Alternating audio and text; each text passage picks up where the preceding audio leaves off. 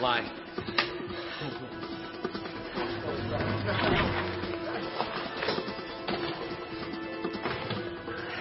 Hey, don't you want to see what's inside? Absolutely. Faster. Yeah. 13 across, 4 high, 4 deep. That's 208 bricks. How much? 208 times 27. 2.7 million. What? No, it's 27. It's 27 million. It's $27 million worth of gold. Yeah! Got the Holy Spirit. You should get on it. It's a good train.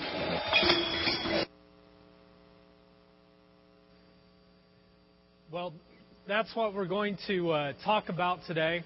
Not stealing gold bars, but about the mysterious third part of the Trinity, the Holy Spirit. Now, we're in the middle of a series called Creed, which we have been looking at a particular statement of faith, statement of belief that is very important to the history of Christianity called the Nicene Creed. It was written in 325 A.D. after the death of Jesus, and it's probably one of the most important statements on Christian faith. Like, you read this and you understand what it means to be a follower of Christ. By the way, my name's Chris, and we're glad that you're here today. And over the past few weeks, we've been talking about easy subjects like God the Father, God the Son last week, and this week we're going to talk about God the Holy Spirit. And if you've missed any of those teachings, you can pick up one of the connections cards, or you can pick up one of them at the connections table. So I have a real easy assignment today. I'm going to talk about someone that no one has ever seen. And even more stranger is that he's called the Holy Ghost. I mean, when you think of the word ghost, what do you think of? You know what I think of? This is what I think of. Casper the Friendly Ghost, right? And so then when I think of Holy Ghost, this is what I think of.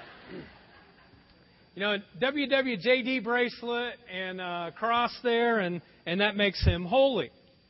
Now, it's interesting that out of all the translations of the Bible, only the King James actually uses that term, Holy Ghost. All the rest of them use the word Holy Spirit. So the question becomes, what does that word Spirit mean in the Bible? Well, in the New Testament, the second half of the Bible, it's all written in Greek. It's Greek to me, but it's written in Greek, okay? And the word for spirit is the word pneuma. Pneuma. And it's pronounced pneuma, not P-nu, P-ni-uma, okay? That's not how you do it. You don't pronounce the P, you just pronounce pneuma, okay? So let's all say that together on 3. 1, 2, 3. Pneuma. Good, good. And what that means is air, or breath, or wind. So the pneuma is the key to life-giving life. For example, if you don't have air, what happens? Real easy. What? You die, right? If you don't have breath, what? You die. If you don't have the wind, you either freeze to death or you burn up. And then what happens? You die. So it's like really important to have this. So the Spirit is life-giving. And if you have no Spirit, then you have no life. In fact, our being, our life is kind of composed of 3 different things.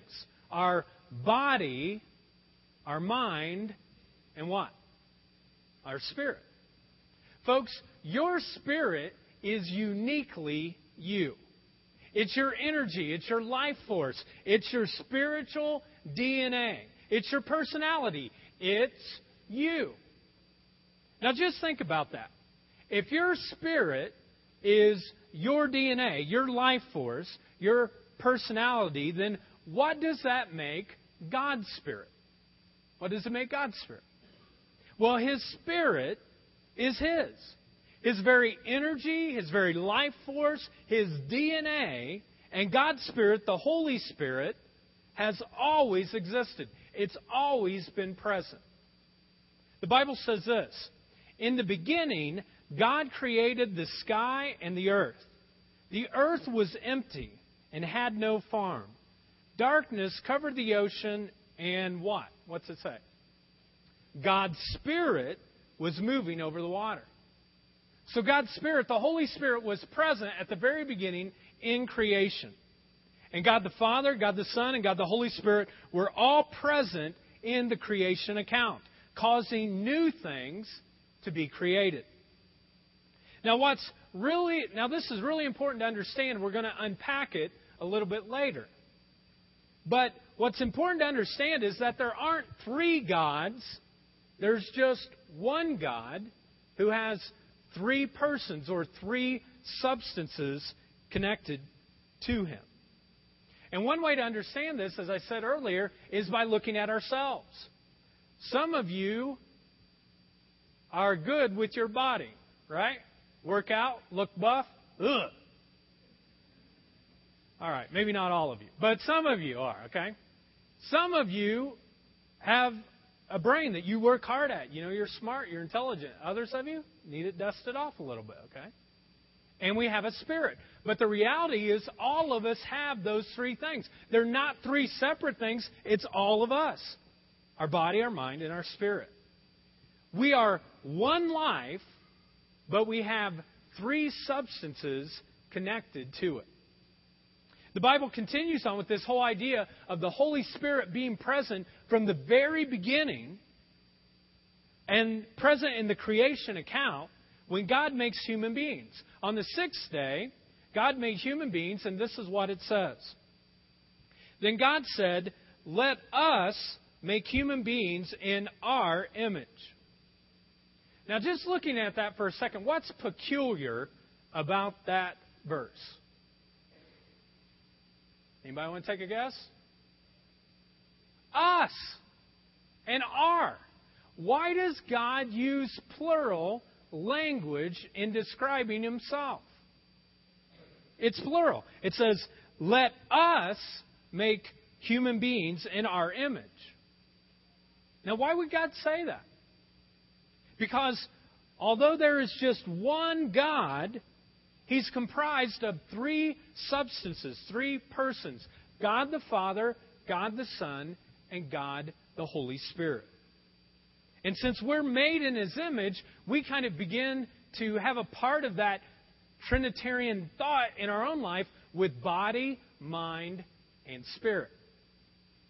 Now hang in there, folks, because I know some of you are looking right now like, ugh. Wow, this is a little overwhelming. Now, here at the Jar, we teach in three different ways. One is we do army talks. In other words, we get people together and we're like, we're going to go and we're going to do something. But if you just do that all the time, you're going to wear people out. Other times, we do what I call hospital talks. We talk about what's going on the inside of us, what's going on in our life, and how we can get healed up. But if you just do that all the time, you'll just stay in bed. You'll never get out. And we do school talks, and that's what this is. We're going to work on knowledge, on our brain. But if you just did that all the time, people would just have a lot of knowledge, but they wouldn't do anything. So this is a school talk. You're going to use your heads more than you do your hearts in the midst of this. So some of you, dust off your brain. We got Pledge that's going to be coming through. You can just spray yourself, get it together. So are you ready to jump into the creed now?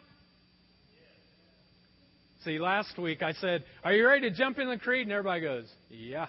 Woo. It's like a mercy clap. You ever do that? Kid gets up, he's horrible, but everybody claps for the kid anyways, That's the way it was last week. Not your kids, if you have kids, but just, other people's. People at the Methodist church or something like that, Just joking. Don't write me, this week. Just a joke. I love the Methodists. Okay. All right. Well, let's focus in on the Holy Spirit and what the writers kind of talk about in our creed. And when you walked in today, each of you received this in your program. You can pull it out. And this can be a bookmark, or you can put it up on your card. But on the back of it, it has all the creed that's kind of written. And so you can kind of connect with that. Well, this is kind of the third section that talks about the Holy Spirit. It says, we believe. And like I've said the last couple words, that word belief often is kind of overused or misused. And so the word that you might want to use is the word trust. Because a lot of people say, I believe in this, I believe in that. But do you trust it? Is it a part of your life?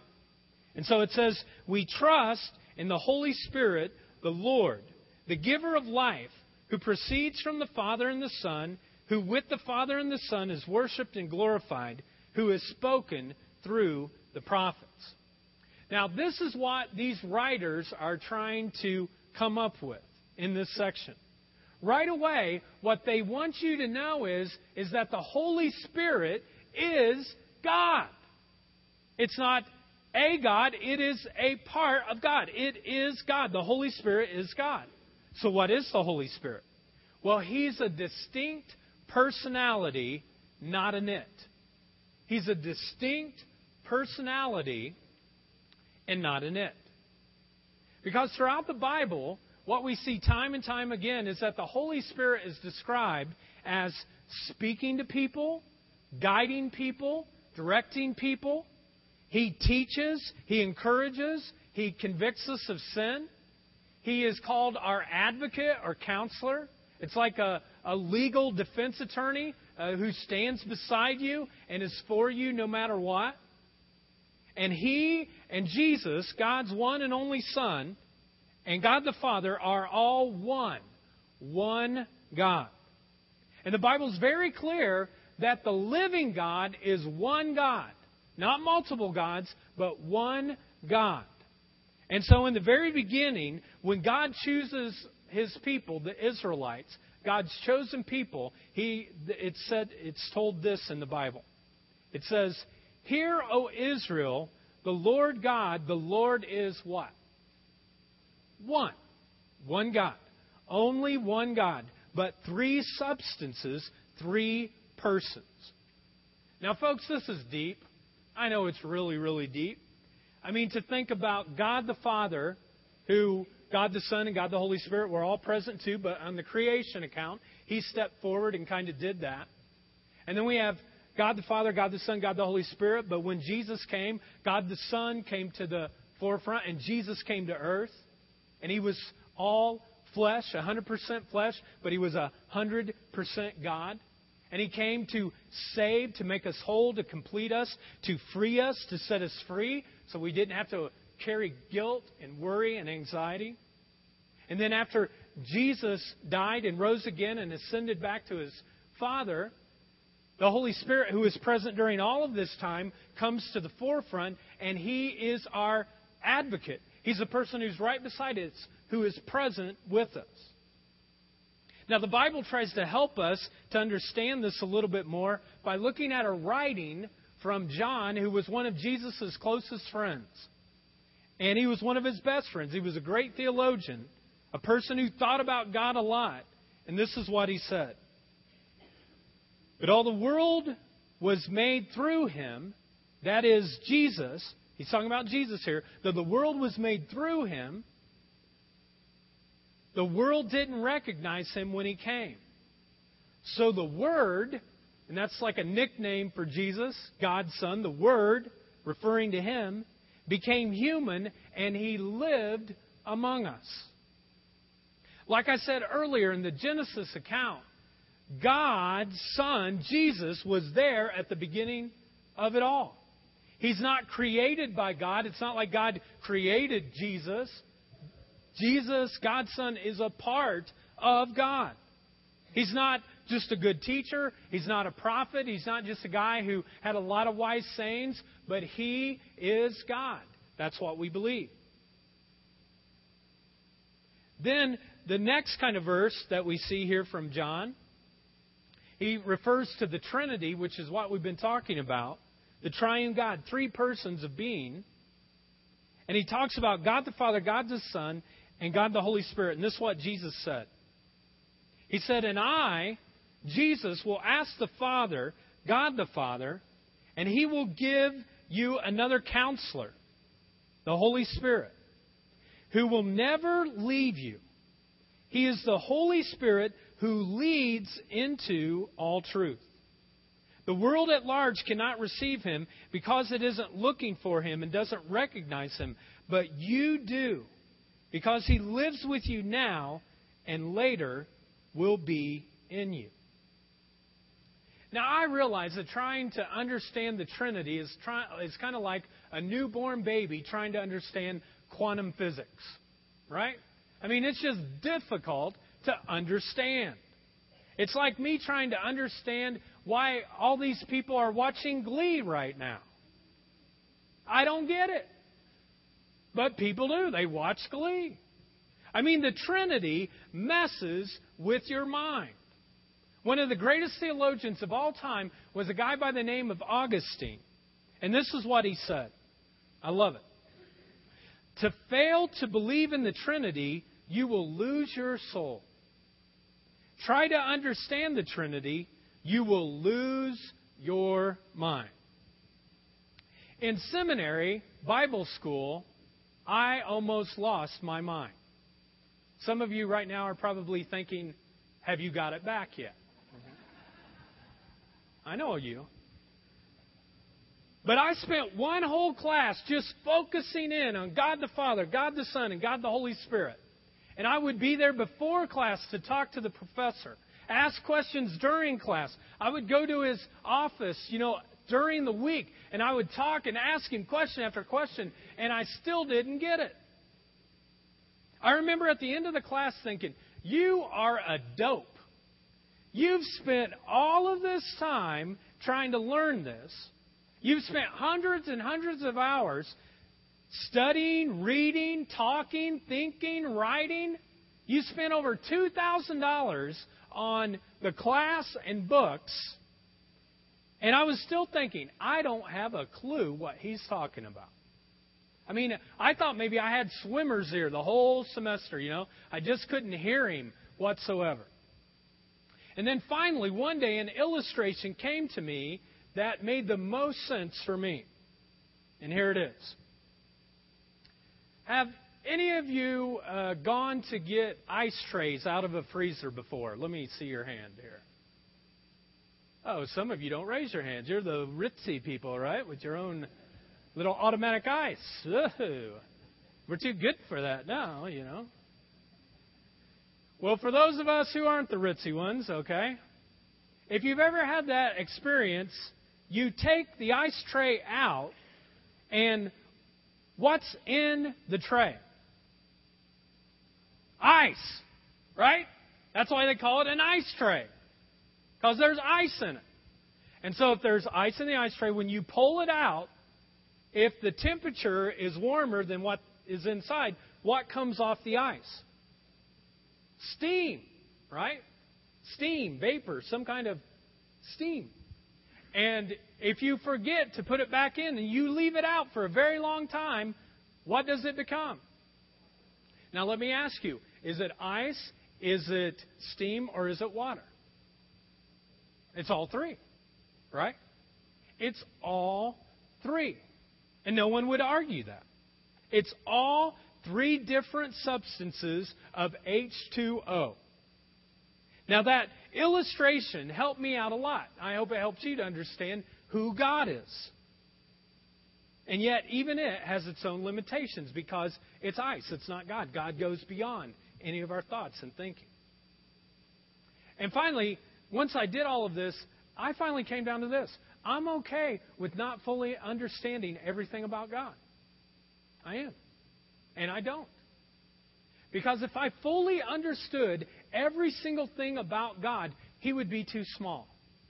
He'd be way too small for me, and there would be no reason for faith. There'd be no reason for us to come and try to encourage and learn and build each other up because He'd be too small. Now, the reason I spent so much time talking about the Trinity is because for some of you, you're like, Trinity who? And some of you have heard it a long time, but you've never really had someone talk to you about it. And I think if we were honest, most of us would say, you know what, I don't fully get it. And you know what, I don't either. And some of us would say, well, I get God the Father, somebody who created something.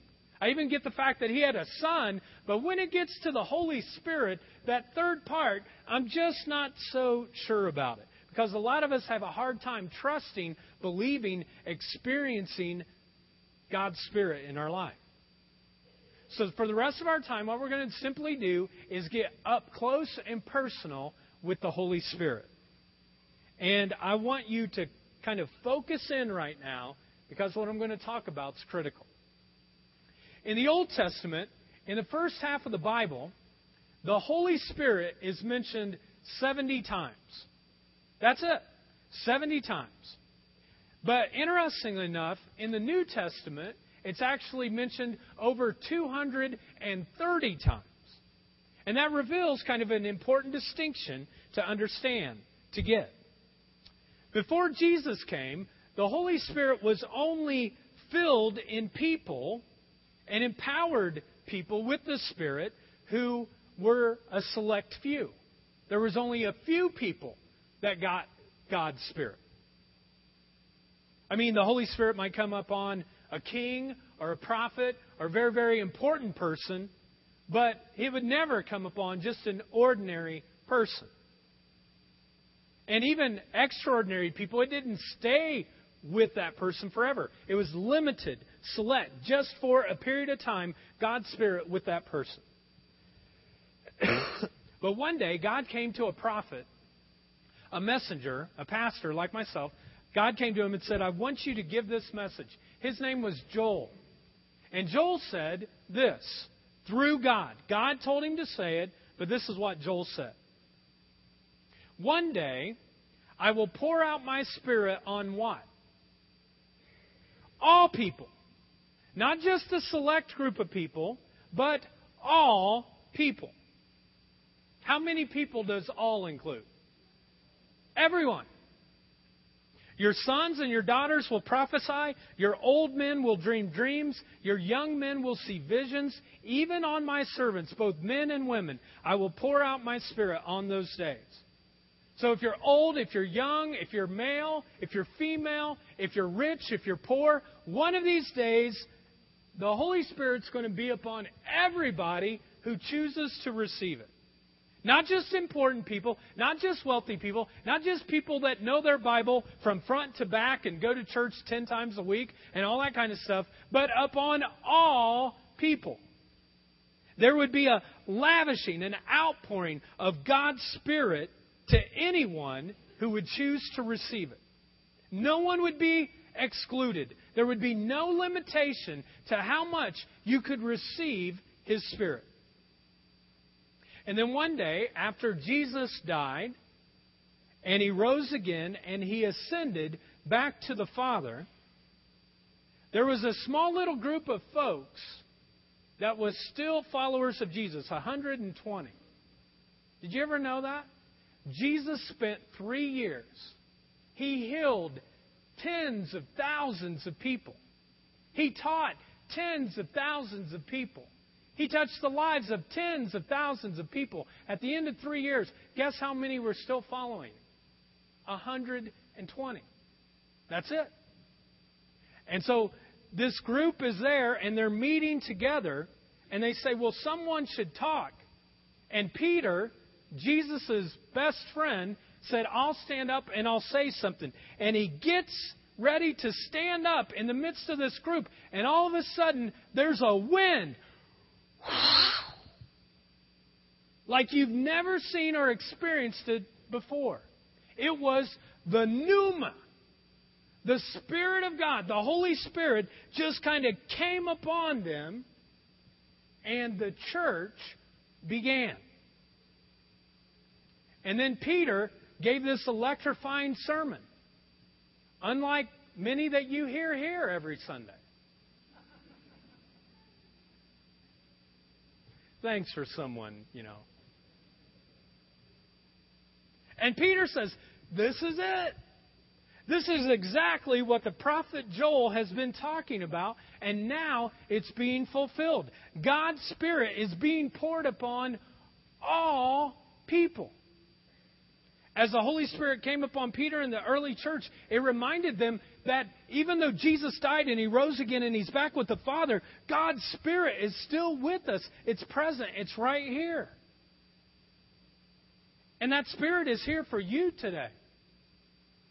The same Spirit of God is present to make us clean and whole, and that we become perfect in the sight of God, not because we're perfect, because we're far from it, but because of what Jesus did on the cross. We're made perfect through His blood. And finally, the ultimate plan that God had been planning for from the very beginning becomes fulfilled. And this is the fulfilled plan. The Father sent the Son sends the Spirit sends the church, and the church brings the kingdom. And what's the kingdom?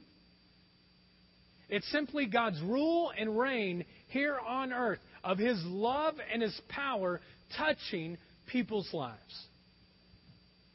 It's like a fresh breath of air. Don't you love spring? You get outside and you just smell it. Unless you have allergies, then you're in trouble. But it's just like this breath of fresh air. It's the pneuma. And it comes to you and to me and to every person on the entire planet who would turn to Him. Folks, we as the jar, we're sent to go and be the wind of heaven to the rest of the world. The breath of God to the rest of the world. The world is like suffocating. Like, And it's the church's responsibility to give them some hope, some breath, some fresh air. They're gasping for it. I mean, that's why you're here today. That's why we do this thing called the church. We've been sent to go into a dying world and give breath and life to other folks. Jesus put it like this.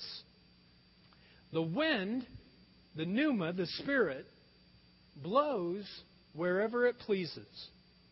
You hear its sound, but you cannot tell where it comes from or where it is going. So it is with everyone born of the Spirit. Folks, it's true that you cannot see the Holy Spirit. You can't see it. But it doesn't mean that you don't see the effects of God's Spirit. You can feel, can't you? When you feel God's presence, His Spirit touch your life. Now here's the deal. You and I and every single person in this room and throughout this entire planet, you have a spirit. You have a spiritual DNA. You have a life force in you. But this is the problem. Your spirit is broken. It's broken. It can't receive. It can't connect. It can't get it. But God promises us a rebirth of His energy, of His power, of His DNA in us. It's through His Spirit when we open ourselves up to Him. How many of you have ever seen the wind? You haven't. But you've seen the effects of the wind, right? And in the same way, just because you can't see the Holy Spirit, it doesn't mean that it's not there, that it's not real, that you don't see its effects. The pneuma is like this breath, this life, the wind of God that is real. There's a cool little children's poem written by an English woman by the name of Christina Rossetti. She was a writer during the 1800s. She was single. She never got married. And she gave her life to trying to follow Jesus the best way that she knew how. And her writings at that time were very, very popular. She was a person who believed, a person of faith, a person who saw Jesus as Lord and God of her life. And she spent a whole decade. Her only thing she did for a whole decade was she reached out, cared for, loved, and helped rehabilitate prostitutes, ex-prostitutes who had gone through horrible times during the 1800s. And probably the most important poem she ever wrote was one that is called Who Has Seen the Wind? And we're going to look at a clip of it right now.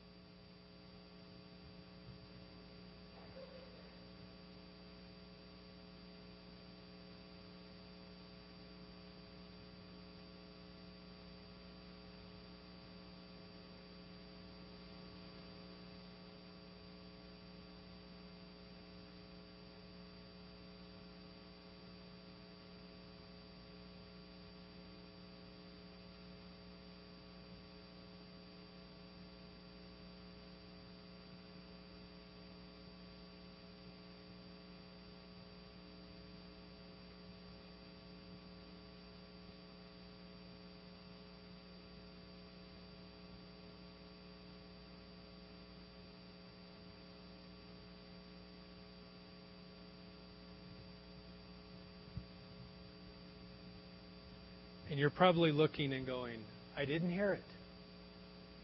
Neither did I. But this is what the poem says. Who has seen the wind? Neither I nor you. But when the leaves hang trembling, the wind is passing through.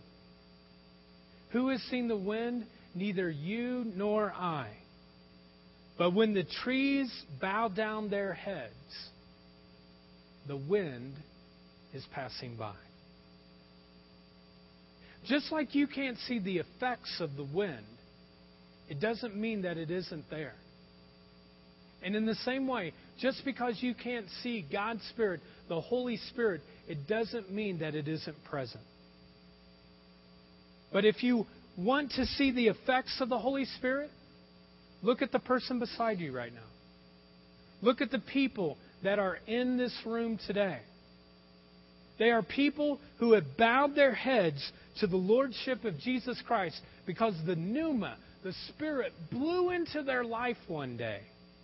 And they couldn't go back. They just had to have their souls connected. I spoke with a woman last week who came to our meet and greet, which is kind of a time in which people come and they get to meet me and I greet them. We talk a little bit. And she came up to me and she said, hey, I have a question for you. And, as a pastor, I was real, like, man, I can answer this. And then I said, I may not be able to answer it, but go ahead and ask anyways, okay? And so she said, well, this is my question. She said, can you explain to me this whole God the Father, God the Son, and God the Holy Spirit? And I said, to be honest, she said, yeah. I said, no, I can't. But I said, there is an illustration, and then I gave the ice thing to her, just like I did for you today, and explained that to her. And she got to the end of that, and she's like, oh, that makes a lot of sense. I was like, yeah, baby. And then I really went like this.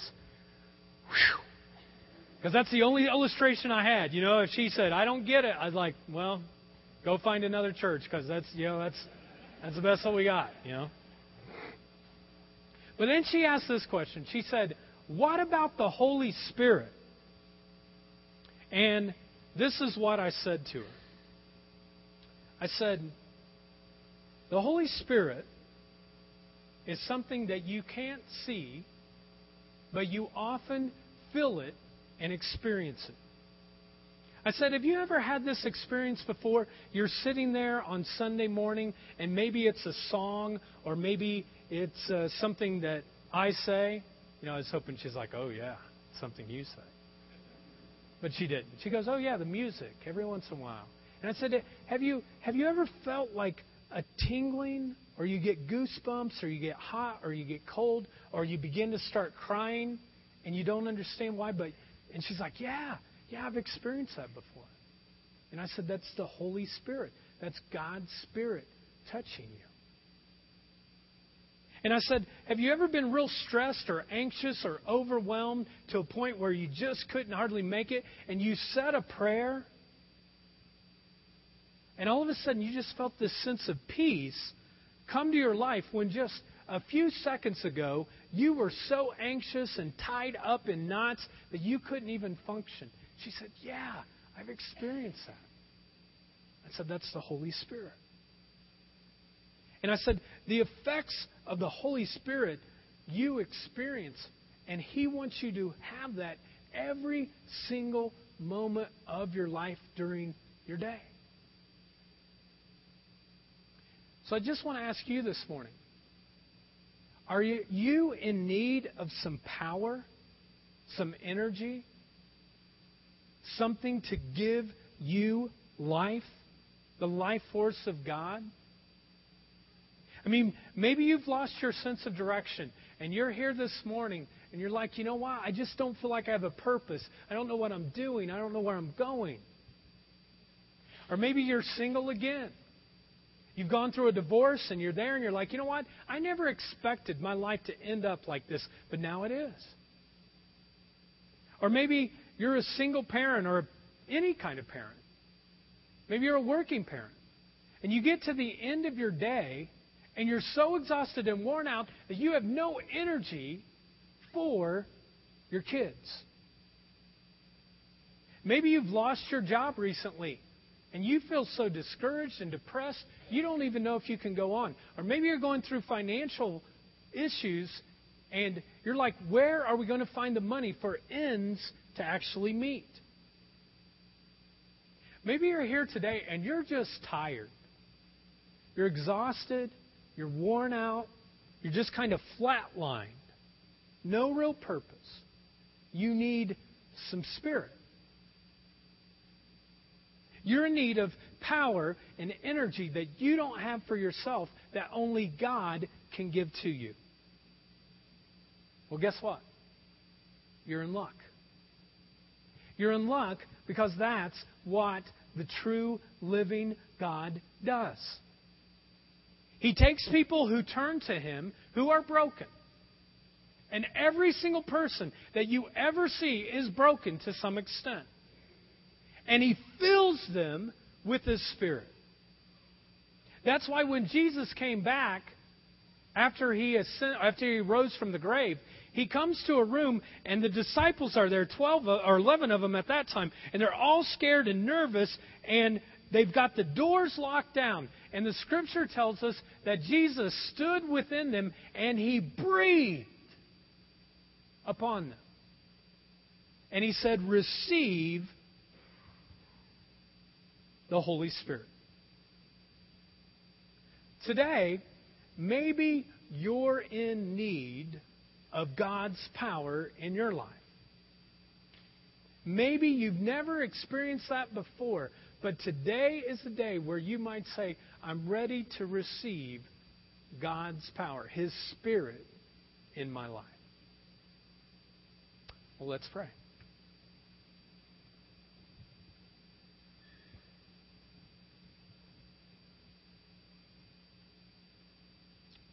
Father, would you just come right now into this room by the power of your Holy Spirit?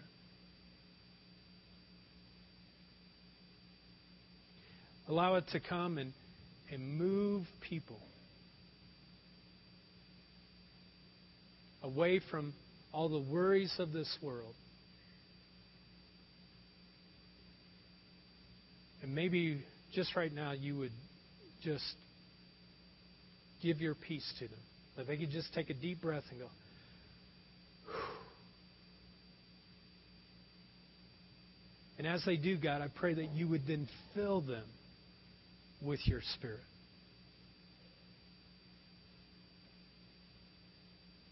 Breathe upon us. Let us know that you're present, God, in this moment. And as your wind comes, God, would it blow out the cobwebs of our heads and our hearts that get us to make the same bad decisions over and over again. God, would you just kind of blow that out? And would we just be filled by your Spirit?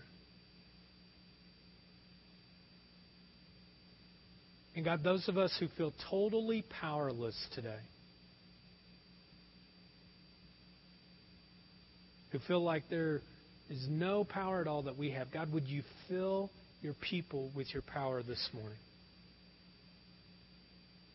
Blow through this place with your wind. Allow your Spirit to come.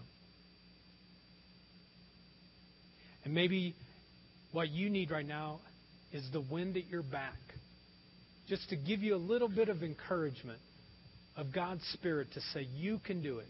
You can make it.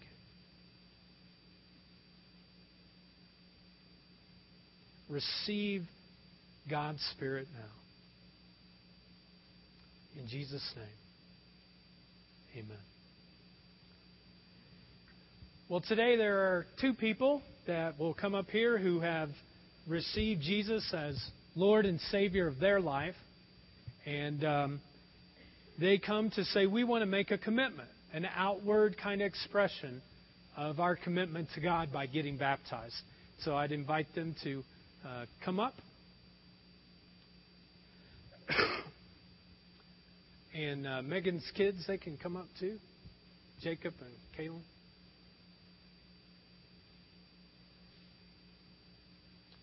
Everybody, this is Tanya. Say hi. All right, good. And this is Megan and Kaylin and also Jacob. And they come together to get baptized. And today's a great day in the life of the church because every time a person comes and they give their life to Christ and they get baptized, the Holy Spirit's definitely present and looks forward to what God's going to do new in your life. And I just want for all of you to know that we believe here at the Jar that baptism is not an end point. It doesn't mean that you've arrived, that you've got it all together, but it's a beginning point of growing closer to the one who knows you best and loves you most, and that's Jesus himself. And so I invite you, Megan and Tanya, to repeat or to just kind of affirm these vows, and then we'll repeat a declaration after that. Megan and Tanya, do you believe that Jesus is God's Son, and do you receive and trust Him as your Lord and Savior? And do you repent of your sins and by God's grace commit to live according to the example and teachings of Jesus?